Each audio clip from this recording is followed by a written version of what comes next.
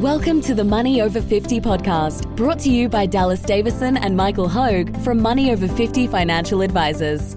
This information is general in nature and does not take into account your objectives, financial situation, or needs.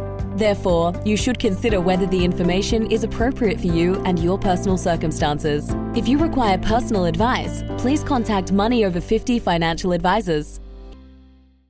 Welcome to the Money Over 50 podcast with Ali and Dallas. So, I heard we're talking about death today. Once again, Ali, I'm here to bring joy and happiness to the people. So, I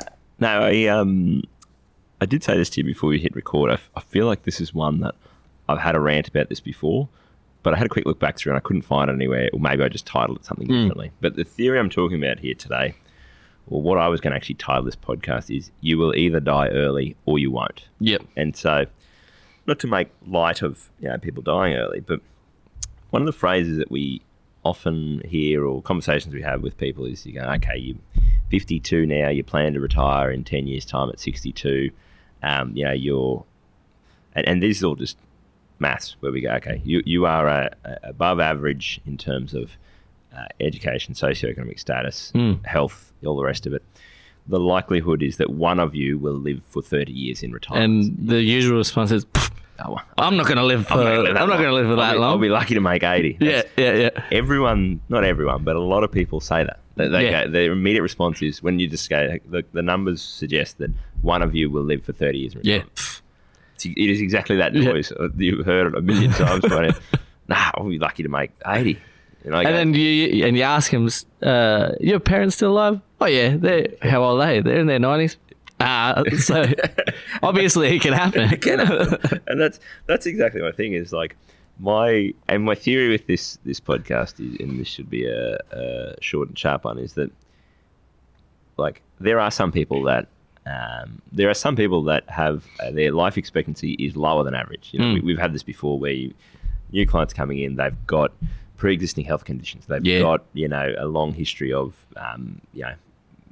all the rest of it. You go, they may well die earlier than life expectancy suggests, and that is something that you could take into account. But what I'm talking about here is for the average punter who is reasonably fit and healthy for their age, and they're coming in, and for some reason everyone thinks that they're not gonna make it to that thing.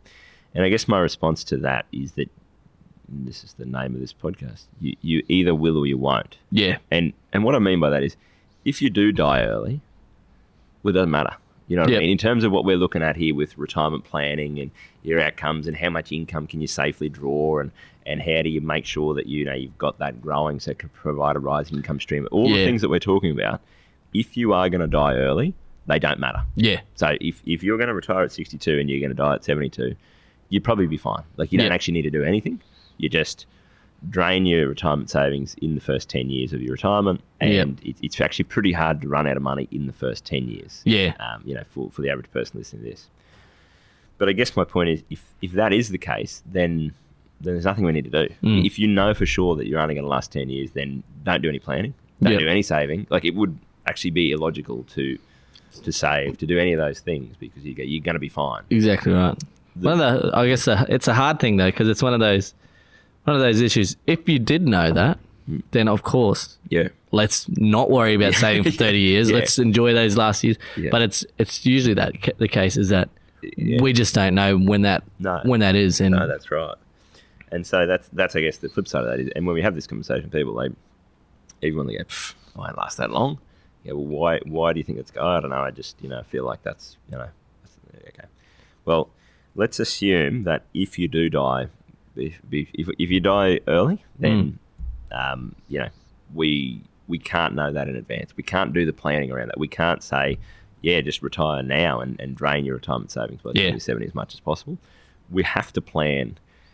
We basically have to plan for the best case or worst case. Yeah, I know. I was trying to think, is it the worst case that I live longer? Yeah. The worst case is you live longer and you run out of money way too early. Yes. So in a sense, best case and worst case. Well, that's exactly right. I would say that is the best case to me is that you run out of money on the day you die. Yep. That makes sense. Whether you live to 72 or 92, if you could have it, so for the average person in Australia who's not really concerned about leaving a legacy or money to their kids, they'll often say, like, I want to run out of money in the day I die. And if we could do that, if we knew when you were going to die and we knew what the sequence of returns was going to be between now and then, and we could make that happen, that would be the ideal. Yeah. But that's actually not feasible. Like, that's not realistic. You can't do that. Like, from a planning perspective, it's even if you knew when. So you're telling me we don't have a magic ball? We don't have a magic ball. We don't have that magic answer. So the next best, I would say, best case is you spend your last dollar on the day you die. The next best scenario here is that you die before your money, you run out of time before your money runs out. Yeah. So whether that's living to 72 and having money left over, or living to 92 and having a bit of money left over, I would say that is the next best scenario. Yeah. And then the worst case scenario is you run out of money before you pass away. Yeah. And again, it's like, we live in Australia. You're not going to starve. You'll be fine. Most people probably got kids that they can, hang around and torture and exactly. put up with them and all the rest of it. And there is actually some benefits under our current, safety net system of passing away or going into aged care with not much in assets. But it's not what I would probably plan for if it was me. Yep. And so I guess the way that I think of it is the only real feasible strategy that we have is to not run out of money before you die. Yeah. And for the average punter, they probably aren't going to, especially if it's a couple, they're probably not going to both pass away in their 70s. One of them is likely to live, an extended period of time in retirement. Therefore, we have to allow for the longest lived one of that couple. Therefore, we have to allow for the fact that your money might need to last you for 30 years. Yeah. So it's sort of one of those things where it's just a logical sequence of events that we've been through this with clients a million times. And once you break it down like that for people, within the 5 minutes, they kind of go, oh, yeah, you're right. Well, yeah, they very quickly come around and go, oh, yeah, it is better to plan for that, just in case. Yeah. But it's an interesting one. So if you're listening to this and that's kind of where you're going, I guess I got to plan for my retirement, but I'll be dead by 80 or I'll be dead by 75 or whatever that figure is. Yeah. You probably won't. And I guess the second part of it is you need to plan. You need to plan for the fact that the most realistic, feasible plan that you can have and probably should have in retirement is to make sure you don't run out of money before you die. Yeah. Unless you know you're going to die early, you sort of have to plan for a 25, 30-year retirement. Yeah. Therefore, that's a simple mathematical equation. Again, let's make sure that you've got enough money to live the lifestyle you want throughout that time frame. So, that's my rant, and that's it. That was a nice and easy one. So basically, we are going to die.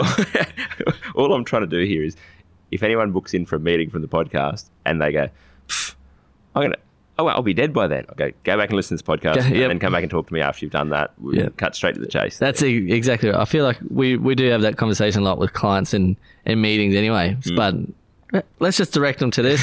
Here's a quick podcast of Dallas complaining and ranting about you're going to die.